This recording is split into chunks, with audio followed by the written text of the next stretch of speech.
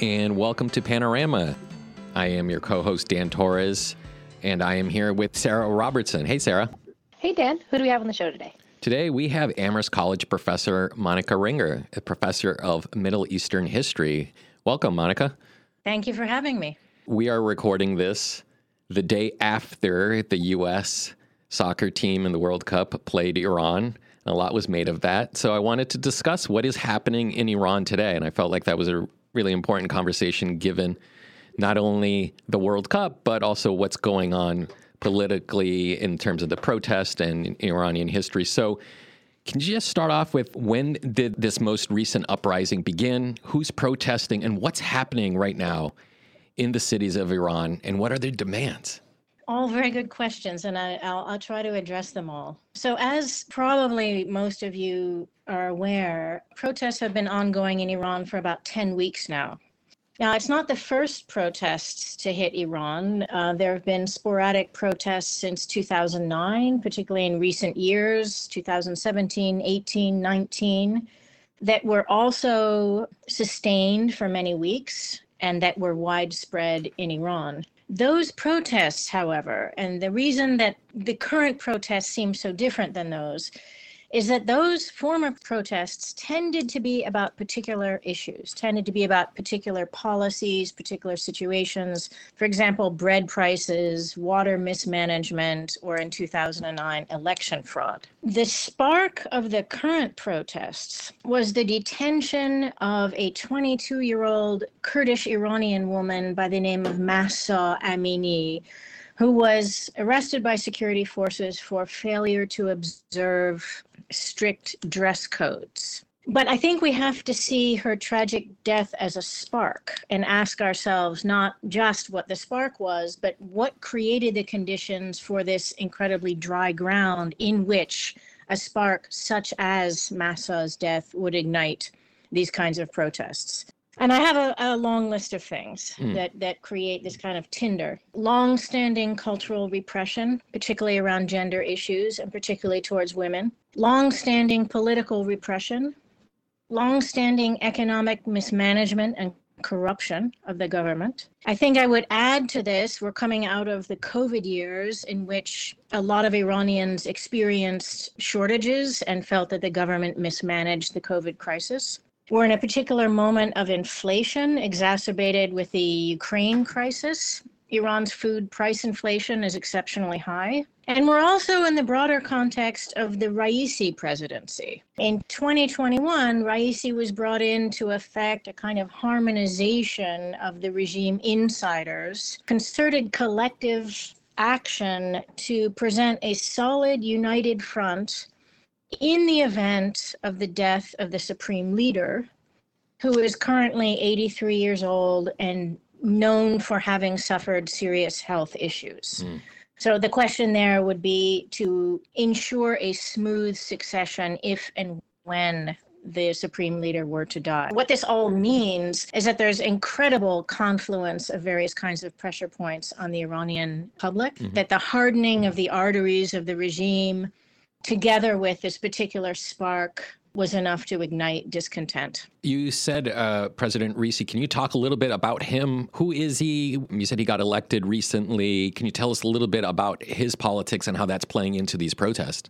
Yeah, President Raisi was elected, if you like, to the presidency in 2021. And I say that with some amount of hesitancy because over time, elections in Iran have become less democratic, in the sense that to be vetted to run for election, you have to be vetted by various kinds of committees. So it's not simply popular election. However, once candidates have been vetted, elections had been largely free and fair. Over time, however, particularly with the election to the second term of President Ahmadinejad in 2009 that sparked protests surrounding possible election fraud, there's been a growing sense that the president is, while not technically selected, at least has the green light of the supreme leader. So Raisi coming in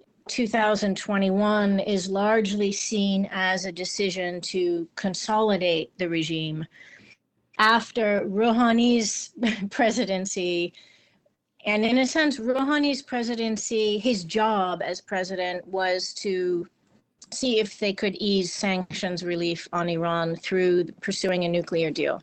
And when that obviously was ratified by Iran, but when the Trump administration unilaterally pulled out of that deal, many of the hardliners who had opposed it in the first place then rallied around Raisi, who's come in now to ensure a smooth succession of the supreme leader.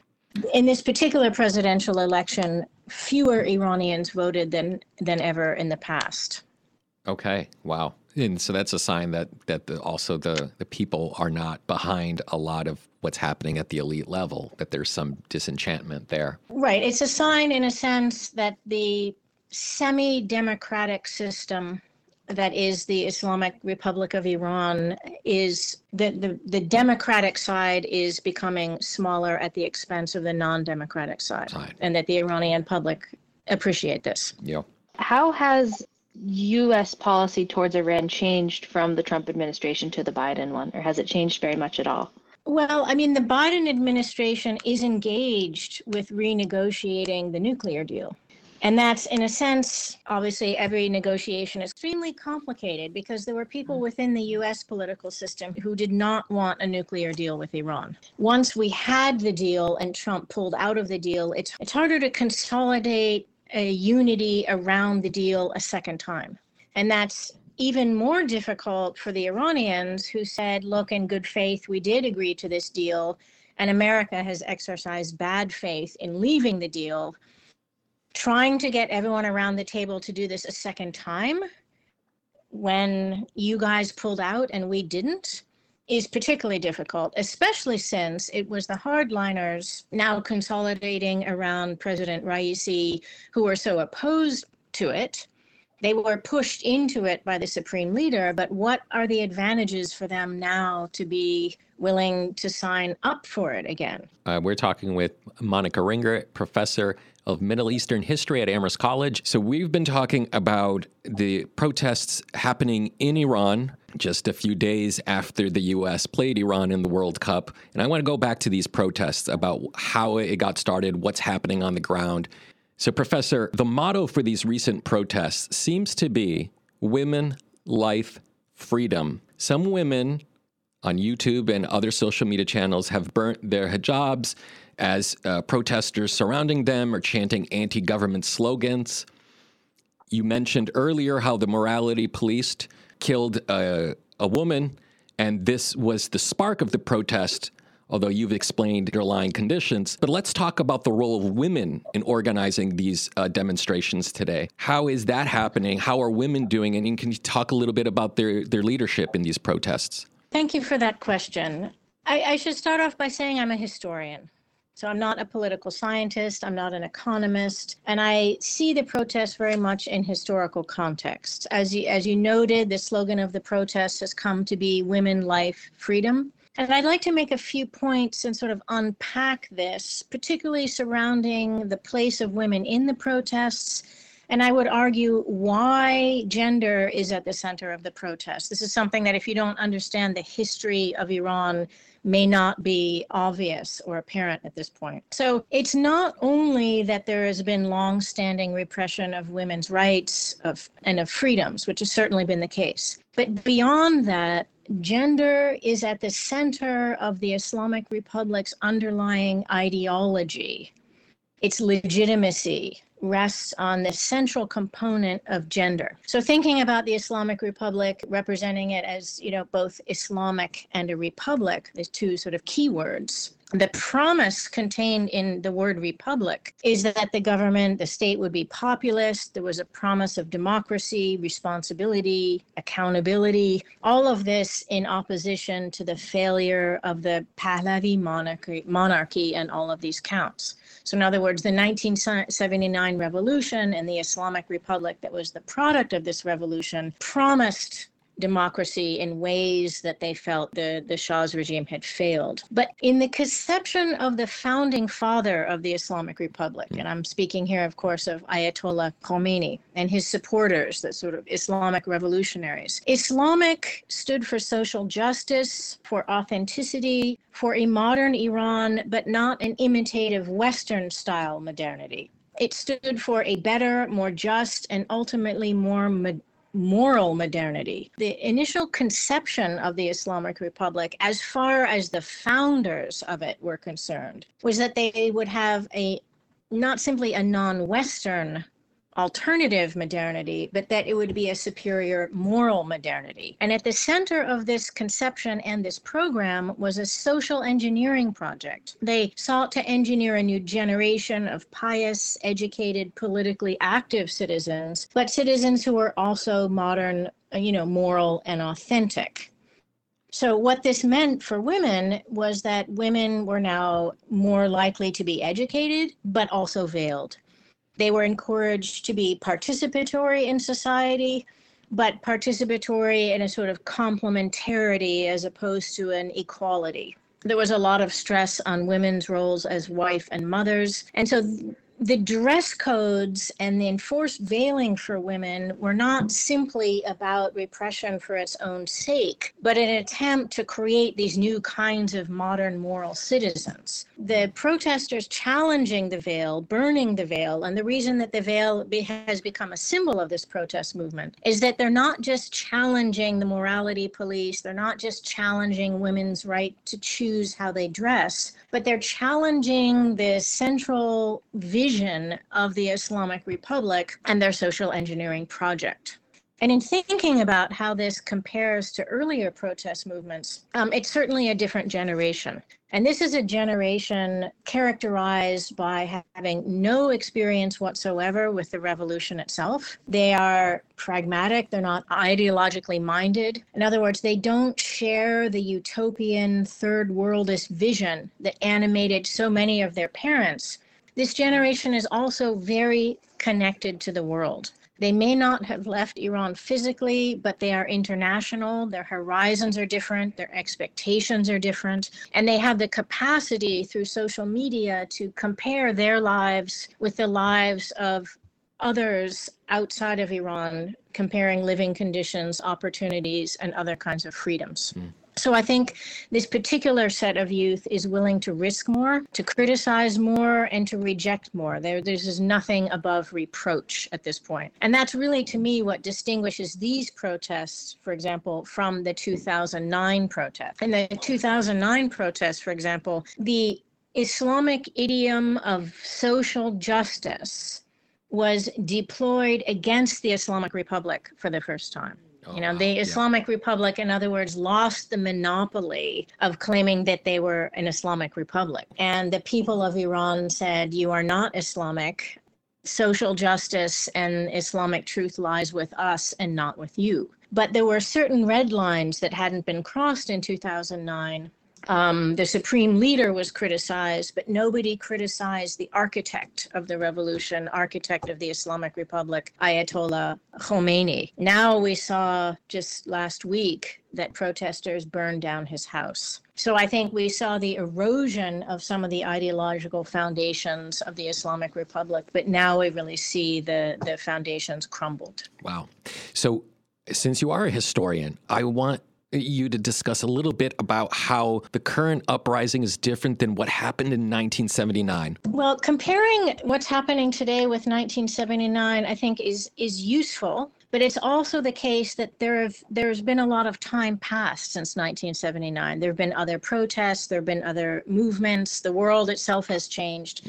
So while I think it's interesting to think about it, it's not the only comparison that I think would be most useful. Okay.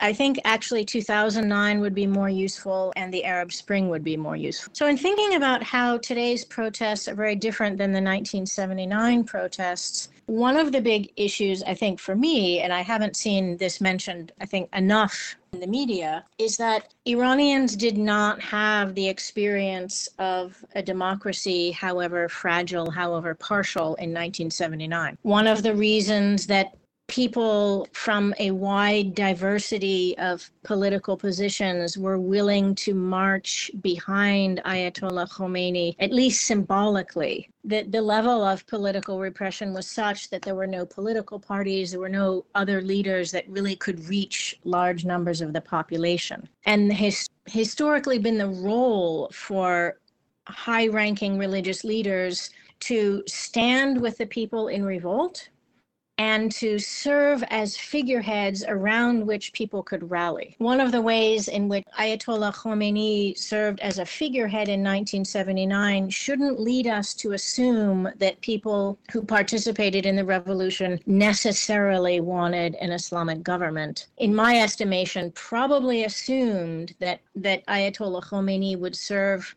as a symbolic sense of unity and solidarity, but that the clerical establishment would not participate in politics. What's so interesting about the protests today and about political protest in general today is that whereas Islam and the sort of Islamic idiom, which very much represented social justice and in a kind of third worldism way in 1979, now that people have had 44 years of the experience of an Islamic republic, don't see the Islamic idiom in quite that way. I mean, they've experienced Islamic government, or at least an Islamic government, in ways that people in 1979 had experienced a monarchy. So in many ways in 1979, the failures of the monarchy led people to try a different system of government. And now that particular form of government has also failed. But people have much more experience in organization. People have much more experience in participation. The level of literacy is extremely high. The level of political engagement is very high. We're dealing with a completely transformed Iranian population in these two instances. What role do you think non-Iranians should have in supporting the protests that we see today? You know, that's a really complicated question. At some level, ways in which questions are asked outside of Iran implicitly are about what can and should the international community do. I have several recommendations on this, and I know that I don't speak for everybody, I just speak for myself. My recommendations in terms of what can and should the community outside of Iran do is, first and foremost, we should be guided by the Hippocratic oath of do no harm. And I say this because best intentions do not always lead to best outcomes. And so many actions have unintended consequences, you know, so it's not about, do you want to be helpful? Is there anything you can do? But it's also about, will what you do actually support protesters, actually help Iran's long struggle for political freedom, or will it impede and interfere with it? I think there's a particular danger in politicizing the U.S. role. That mistrust of the U.S. runs high in Iranian government circles and feeds into the hands of the regime being able to blame protests on interference, outside interference. That doesn't help the protesters. That would justify a much more bloody crackdown. And you certainly wouldn't want to identify protesters with outside forces, with imperial powers that have their own agendas. I mean, there's a long, long history of foreign interference in Iranian affairs. And so there's an enormous sensitivity to that. And obviously the regime, hoping to preserve the status quo, uses that to their benefit. We also wouldn't want people to rally around the regime if there was foreign interference or intrusion. I mean, that also happens, that when you're invaded from the outside or whether there's overt interference, people rally around even deeply unpopular governments. So that would be my second point. The regime is already pushing the narrative of outside interference, of Kurdish separatists, of ISIS terrorist attacks, and that narrative is certainly one that is dangerous to the protest movement. So first, we should do no harm. My second recommendation is that we have to exercise both humility and respect. A humility about the U.S. capacity to orchestrate outcomes, the humility about the international capacity to orchestrate outcomes in Iran. Respect for Iranians in Iran. This is first and foremost their struggle. They're paying the price, and it is their future. So it is for them to decide, and I think we need to respect this and not decide to play God. But lastly, I would also say that symbolic action does matter, and the protesters want to see that they're supported and acknowledged by the international community. It's not a simple question of saying, well, let's do what the protesters want us to do, because there's no coherent plan of action from the protesters. There's not one voice amongst the protesters. Some protesters are asking for greater involvement. Some are asking for less involvement. Some want the nuclear deal. Some don't want the nuclear deal. It's very complicated trying to sort out what was useful and not damaging. But certainly I can imagine international support for putting pressure on the regime through symbolic action. For example, should on December 14th, the UN vote to exclude Iran from the UN Commission on the Status of Women, that's a symbolic gesture.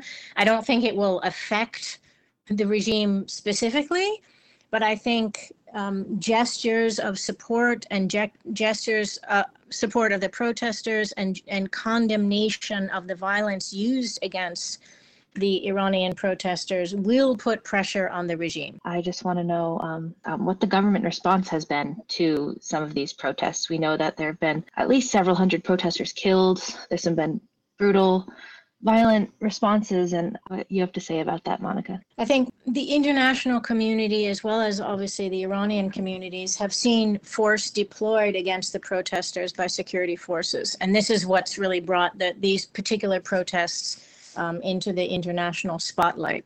It bears noting that the security apparatus could be and might become much more violent. That the security forces are not using all force available to get the protesters off the streets.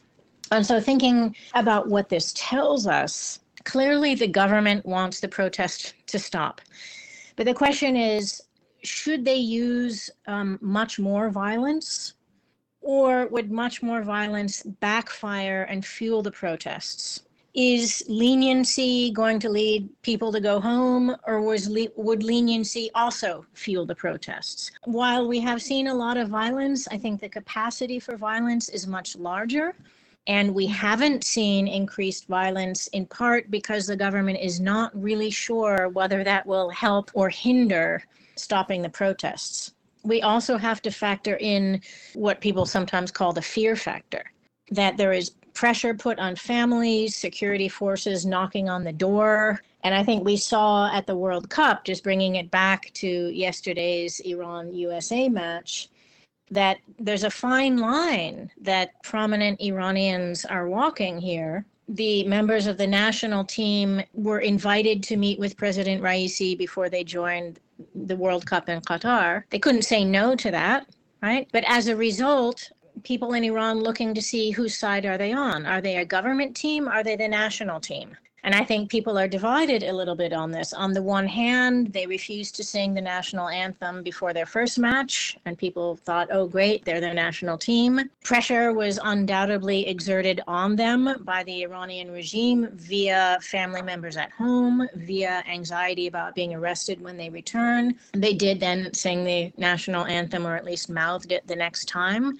So it's very difficult to gauge individual responses and how people are navigating this, what leads people out protesting and what keeps people, despite their enthusiasm perhaps or support for protesters, at home. And that's why, bringing it back to the generational issue, you can see that young children are outside in the streets. Perhaps their parents are more reluctant. There's more pressure that can be exerted on them. They can lose their job. They can be put in jail. What will happen to their other kids? So that's important. The other important point here about violence is that given the very young age of the protesters and how many young girls, in addition to women, are involved, we have to ask, for how long will the security forces be willing to go up against children, and particularly girls and women? How many of the security forces are professionals and how many are recruits? I mean, recruits typically are less willing to exercise violence on their own population.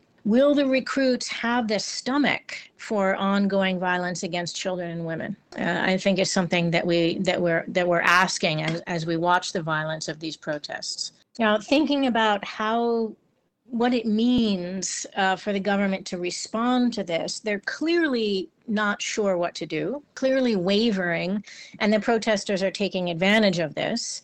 And because so many people have been arrested, they're not all being held in detention, but people are also being released. And that contributes to, on the one hand, there's the fear factor of the security police coming to your door, but there's also the sense that a lot of people are going through the system and coming out and maybe not as fearless as they might have been before. So the question will then be, will violence be used to squash the protests, or is there a possibility of a negotiated end to the protests? And I think the question of negotiation is itself interesting. If and when would this happen? And what would the content of these negotiations look like? When we look at the supreme leader of Iran, Khamenei, he's famously reluctant to negotiate. I mean, we've seen over and over again in protests in Iran, his complete unwillingness to negotiate, which he sees as a sign of weakness and vulnerability. That once you start talking to protesters and you agree to one thing, the demands only increase.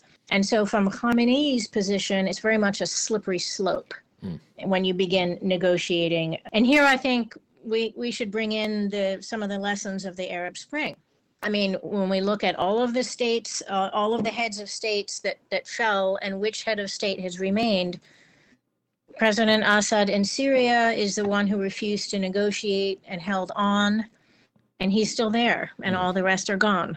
And the Iranian government was active in helping Assad hold on. So they were directly involved with supporting Assad's regime and in encouraging him not to negotiate. Now, that said, it's entirely possible that some elements within the Islamic Republican regime might be more inclined to negotiate or to find some sort of common ground, something that would get people off the streets, not just to end it, but because there's always the question of whether the protests will gather momentum. They want to nip this in the bud. Right. Everything you've been saying makes me think of this question. A lot of the protesters are organizing online, sharing their stories and videos. The government's cracking down. However, it's been now over 2 months worth of protests in Iran. So the question has to be asked, does this have the potential to be a revolution? And who's leading it?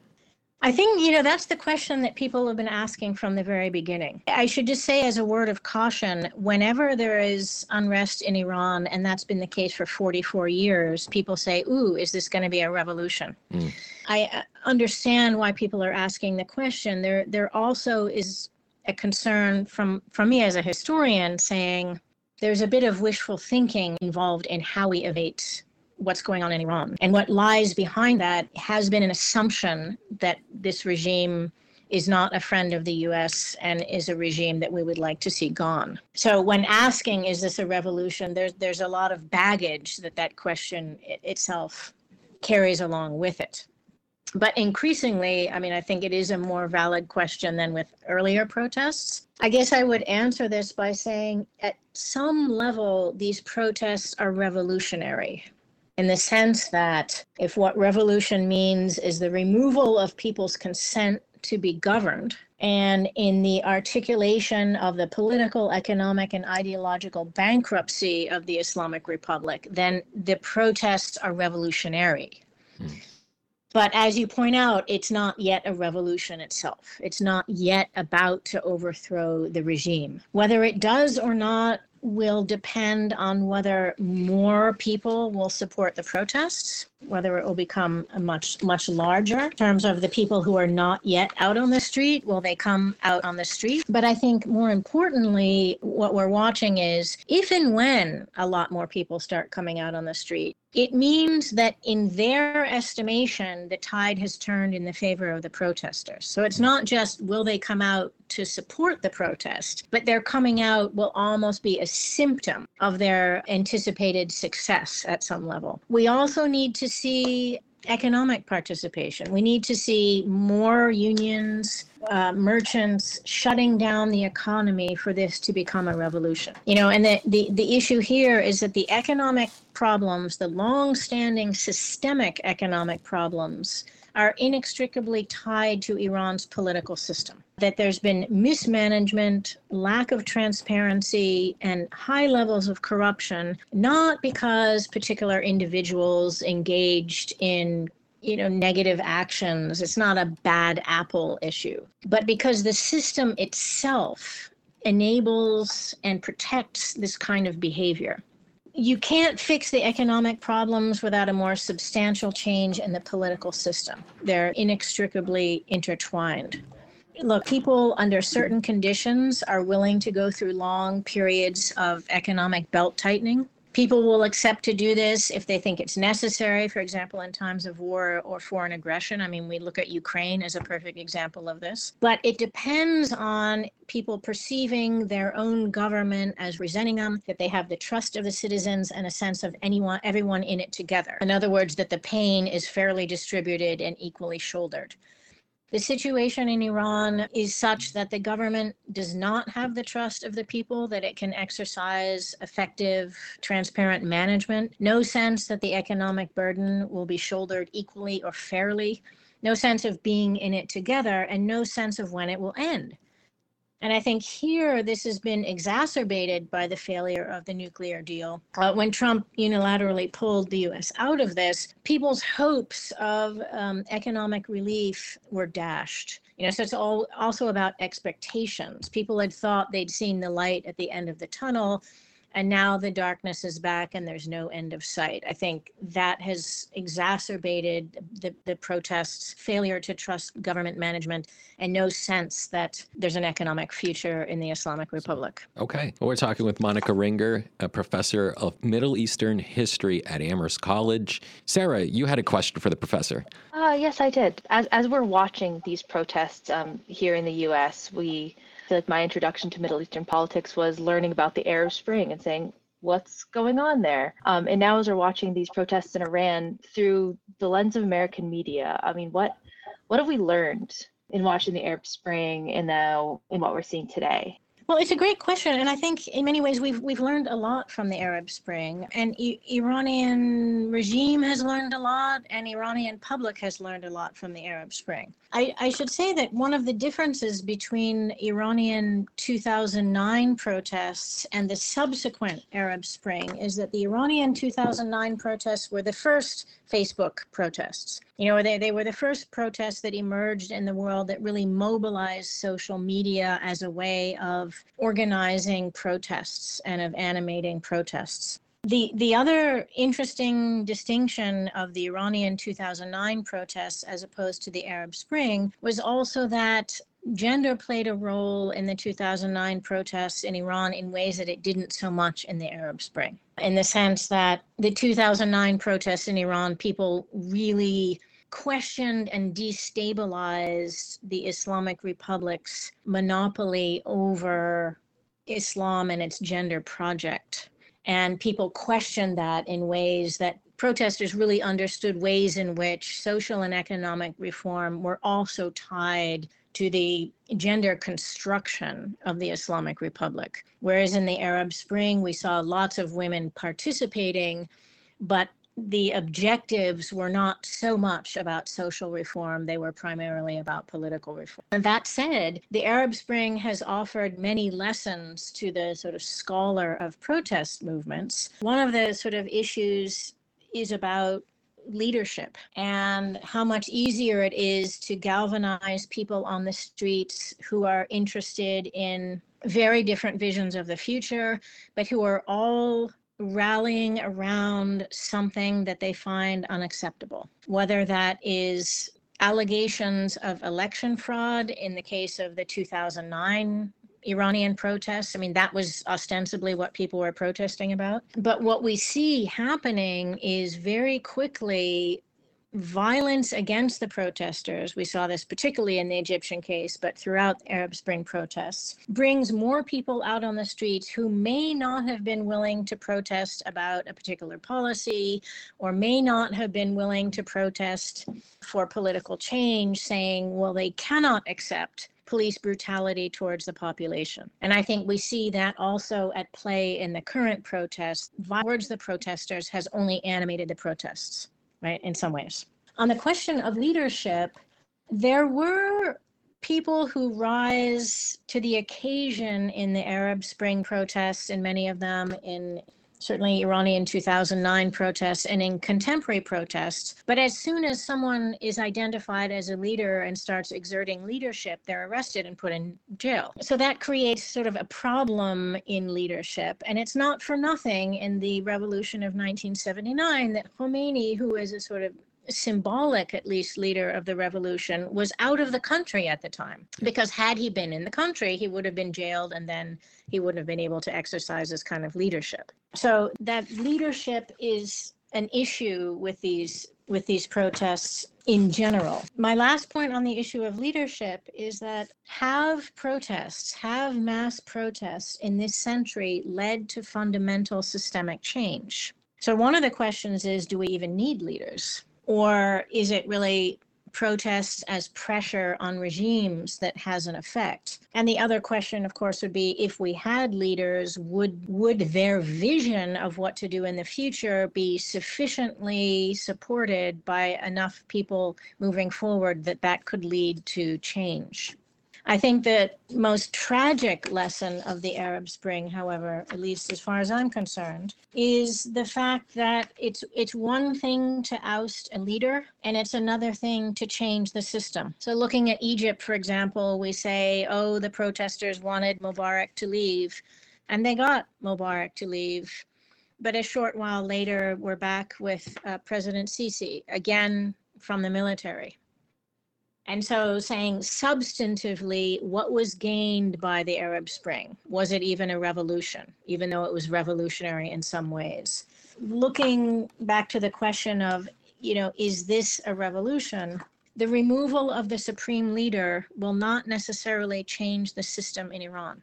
One could imagine, because, he's ill and elderly, at some point he will die and there will be his successor. I don't think there's any doubt in my mind that no matter who the successor is, they will not be able to exert the kind of centralizing force that Khamenei has been able to do. He's been in place for many, many years, and he is deeply centralized authority in allying himself with the Iranian Revolutionary Guard Corps, who until now have been, in a sense, the junior partner in this relationship.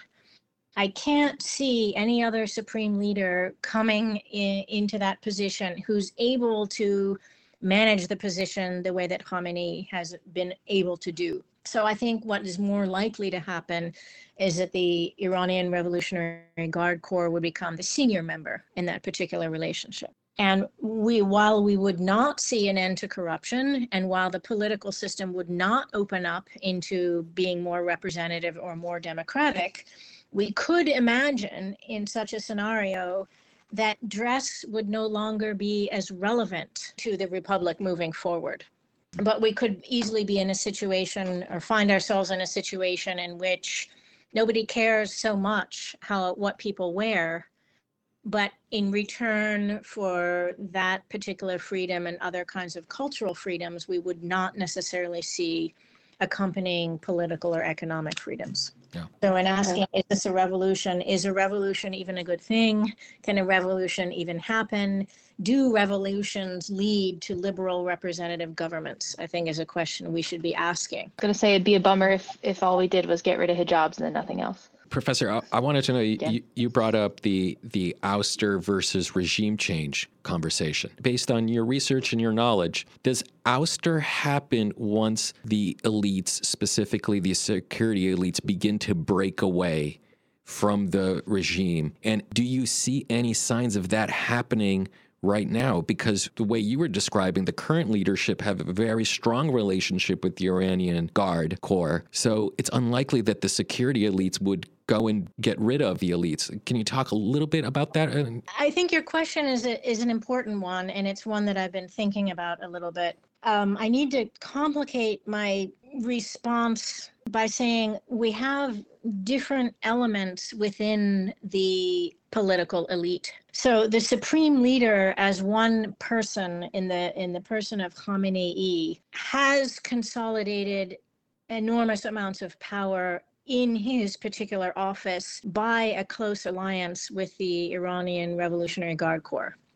But there are also ministers and deeply sort of conservative members of parliament and other political actors in other parts of a very complex government structure that also are part of this elite governing group. And so they are not necessarily in a position to manage military or the Guard Corps in the way that the supreme leader can. And I agree with you that I think one of the things that we're watching to see is, are there cracks in the elites? And one of the things that could happen, some people within the governing structure might say, look, maybe we can call in someone who's more reformist. Maybe we can call in even former President Khatami, who's known as the reformer, and maybe he could negotiate an end to the protests. It's not clear to me that that could happen. It's not clear to me that the protesters would accept a quote unquote reformer, given the fact that the reformers themselves failed to transform the Iranian political structure from within. But if there were a crisis caused either by the supreme leader's death or by an economic shutdown and much more mass protests, I can imagine a scenario in which the military elites, Iranian Revolutionary Guard Corps, might decide to take over the situation. Yeah. I've learned a lot here about Iranian history and contemporary social change. I really appreciate you coming on here, Panorama. I am going to be paying attention. The protests are still going on, and it is a fascinating time to see what is happening in Iran. We've been talking with Monica Ringer, who is a professor of Middle Eastern history at Amherst College. We've been learning a lot about Iran. Thanks a lot for coming on the show today. Thank you for having me. It's a pleasure.